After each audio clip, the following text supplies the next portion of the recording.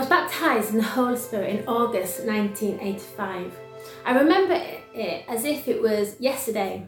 I was 11 years old and sat before me were two people who prayed with me to ask Jesus to baptise me into the promised gift of the Holy Spirit.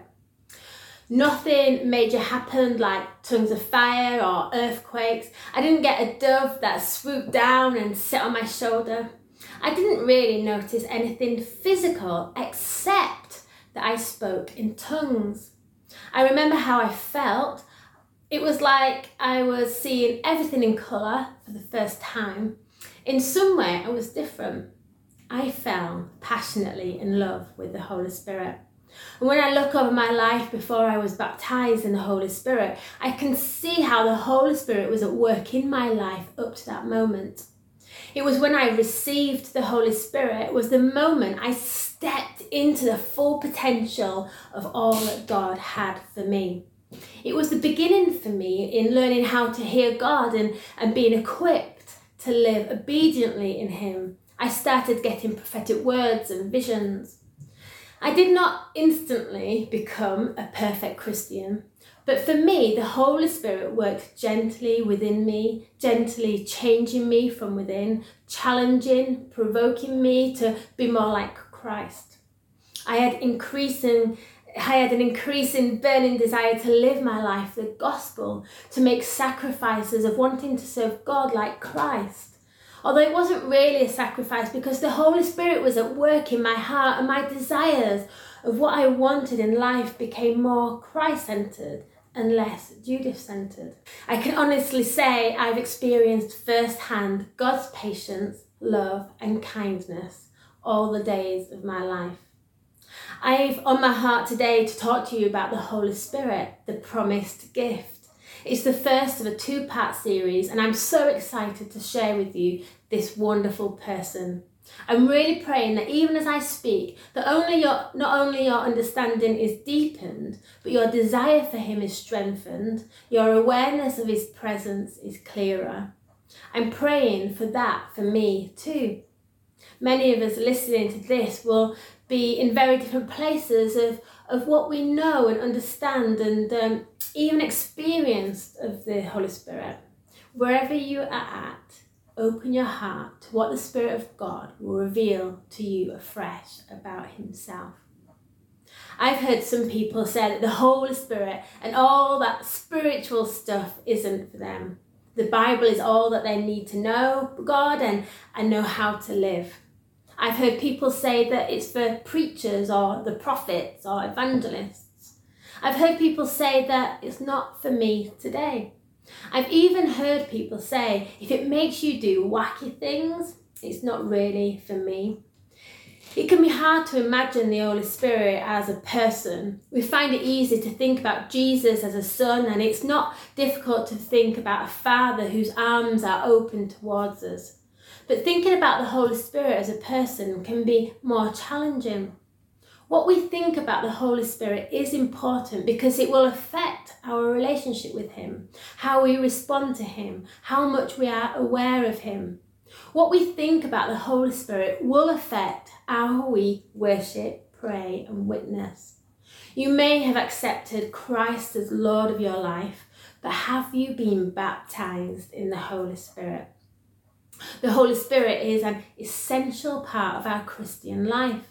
The Holy Spirit is vital even when reading the Bible. Without the Holy Spirit, the Bible is lifeless. The Holy Spirit brings the pages of the Bible alive and makes it part of us. The experience of the Holy Spirit isn't just for those wacky, quirky Christians. The experience of the Holy Spirit is for all of us, and He will never do anything that will embarrass you or make you do something embarrassing. He may challenge you to think outside of the box and see yourself as He sees you. He will give you boldness to step into things that you would not normally have the confidence for. The Holy Spirit is not merely an empowerment for the teachers and preachers and the evangelists, but He is your divine teacher. For every single one of you who are baptized in the Holy Spirit, He will speak directly into your heart, teaching you and equipping you.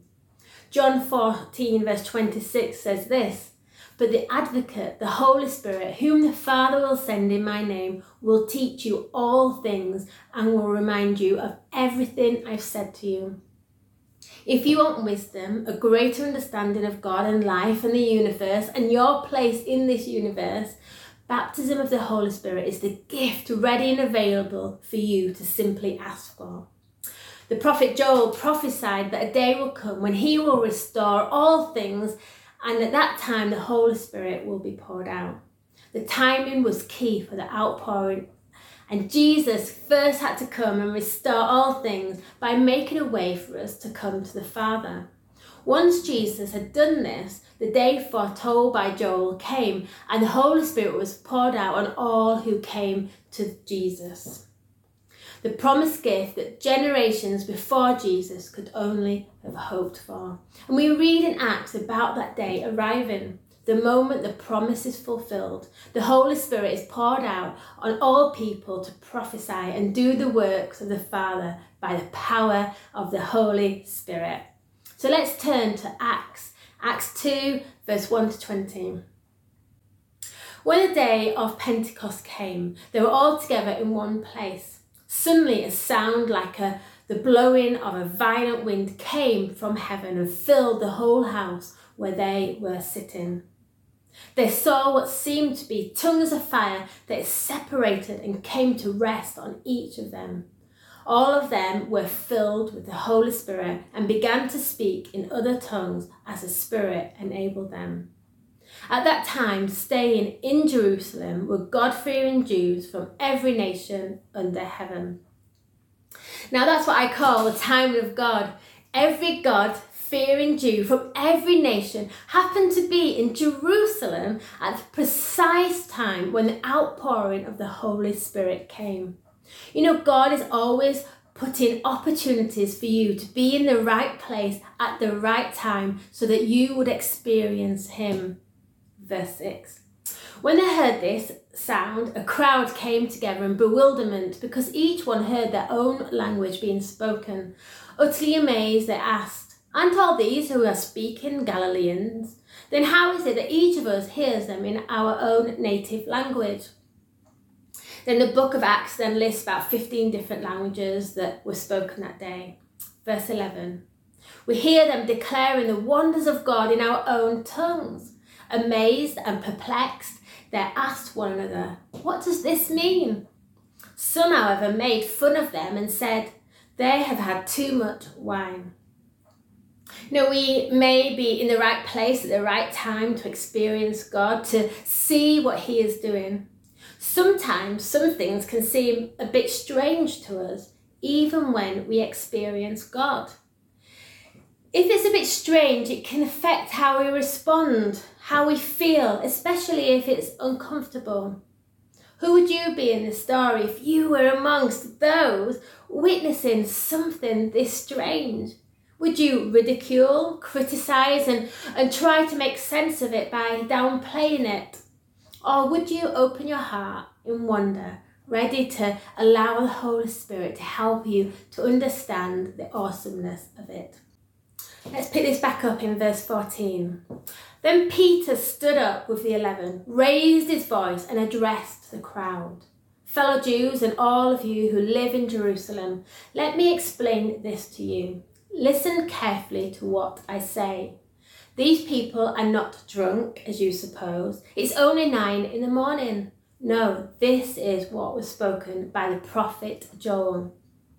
In the last days, God says, I will pour out my spirit on all people. Your sons and daughters will prophesy. Your young men will see visions. Your old men will dream dreams. Even on my servants, both men and women, I will pour out my spirit in those days, and they will prophesy. I will show you wonders in the heavens above and signs on the earth below, blood and fire and billows of smoke. The sun will be turned to darkness and the moon to blood before the coming of the great and glorious day of the Lord. And everyone who calls on the name of the Lord will be saved." People are in wonder and amazement because they are hearing the wonders of God being declared in their own language. Peter is like, what is happening right here in your midst is the gift that was promised to us through the prophet Joel. Peter continues this time. He reminds them of David's prophecy by reciting Psalms to them. So in Acts 2:25 it continues, David said this about him: I saw the Lord always before me, because he is at my right hand. I will not be shaken. Therefore my heart is glad and my tongue rejoices. My body also will rest in hope, because you will not abandon me to the realm of the dead. You will not let your Holy One see decay. You have made known to me the paths of life. You will fill me with joy in your presence. David is prophesying about Jesus' dependency on the Holy Spirit. The Holy Spirit was central to Jesus being born, living his life, doing miracles, going to the cross and being raised from the dead. The Holy Spirit was the one who made sending Jesus into the world happen. Jesus enters into our world by the power of the Holy Spirit by coming upon the womb of a virgin. Jesus, being human, relies on the Holy Spirit in all that he does while here on earth. All the miracles and signs and wonders, Jesus attributes to the work of the Holy Spirit. The Holy Spirit was always before him. And we too can continually know the joy in his presence. It is for you to have a relationship and dependency upon the Lord, Holy Spirit, in the same way as Jesus. Jesus was confident that the Holy Spirit who gave him life in this world would not abandon him to the realm of the dead. And it is, as we know, that it was the Holy Spirit who brought him back from the grave. The Jews listening to Peter understood in their hearts this to be true. So they responded by asking, what should they do to also receive the promised gift? In 38, Peter replies, repent and be baptized, every one of you, in the name of Jesus Christ for the forgiveness of your sins, and you will receive the gift of the Holy Spirit. The promise is for you and your children and for all who are far off, for all whom the Lord our God will call. My challenge to you today is to long for more of the Holy Spirit in your life and to be baptized into the Holy Spirit, which is different to being baptized in water. What's stopping you from receiving the outpouring of the Holy Spirit in your life? In the same way Jesus depended on the Holy Spirit, we can too. The Bible shows us that the Holy Spirit was around since the beginning of time, bringing light and life wherever he goes. He first gets a mention in Genesis at the time of creation. In Genesis 1 verse 2 it says this, now the earth was formless and empty, darkness was over the surface of the deep, and the Spirit of God was hovering over the waters. The Holy Spirit was hovering over the waters. He played a part in creation, making all that is formless, empty and dark into something wonderful, beautiful and fruitful. This is what the Holy Spirit does. He makes anything that is formless, empty and dark into something wonderful and fruitful. That's what happens in our own lives too. One theologian describes them as someone who makes a house into a home. In any part of your life, circumstances or experience, the Holy Spirit is the bringer of light and life and will make it fruitful, will make you his home if you let him. Psalm 36 verse 9 says, for with you is the fountain of life. In your light we see light. He is the life giver. As well as life giver to us and the world, he is our Lord. 2 Corinthians 3 verse 17. Now the Lord is the Spirit, and where the Spirit of the Lord is, there is freedom. The Holy Spirit is God in exactly the same way and to the same extent as the Father and the Son. Everything that God does is done by the Father, in the Son, through the Holy Spirit.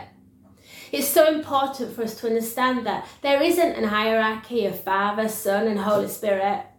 And sometimes to get our head around God, we can simplify it by using our earthly wisdom and understanding, thinking that there must be someone who's in charge. We can mistakenly think that if Jesus is sent, then he is in a lower rank to the Father. Well, Jesus sent the Spirit, so he must be in a lower rank to Jesus and the Father. If we don't understand that Father, Jesus and the Holy Spirit are one God, but three distinct persons, and everything else we understand about God can be skew-whiffy, distorted. It does seem like there's a lot of sending going on though. The Father sends the Son, the Spirit makes it happen, the Father sends the Spirit, and the Son makes it possible for us to receive him. There is no inferiority, but rather a community of power. What a beautiful image, a community of power. And we get to be part of that community. You are part of that community of power, because once you have received the power of the Holy Spirit, you are also sent on the mission of God. Being baptised in the Holy Spirit is not a tick box for Christians. It's so that you can have power to be a Christian. We need him to fulfill the mission on our lives. Every single child of God was never meant to be without the baptism of the Holy Spirit. Acts 1 verse 8 says, "We will receive power when the Holy Spirit comes on us so we can fulfill the mission of God." But you will receive power when the Holy Spirit comes on you, and you will be my witnesses in Jerusalem and all Judea and Samaria and to the ends of the earth. In this life, we need the Holy Spirit. There is no son or daughter exempt from this promise. The Holy Spirit is Lord. He's your promised gift, who will make your life fruitful, purposeful and powerful. He is our Lord, and he deserves to be worshipped, honoured, adored, listened to and keeping in step with. If you want to be baptised in the Holy Spirit, ask Jesus to baptise you. Or if you find it more helpful, ask someone to pray with you. If you already have been baptised in the Holy Spirit, maybe you could open your heart to whatever he is doing. Ask him to speak to you, to fill you afresh. Is this your moment to respond to the gift? God bless you. Bye-bye.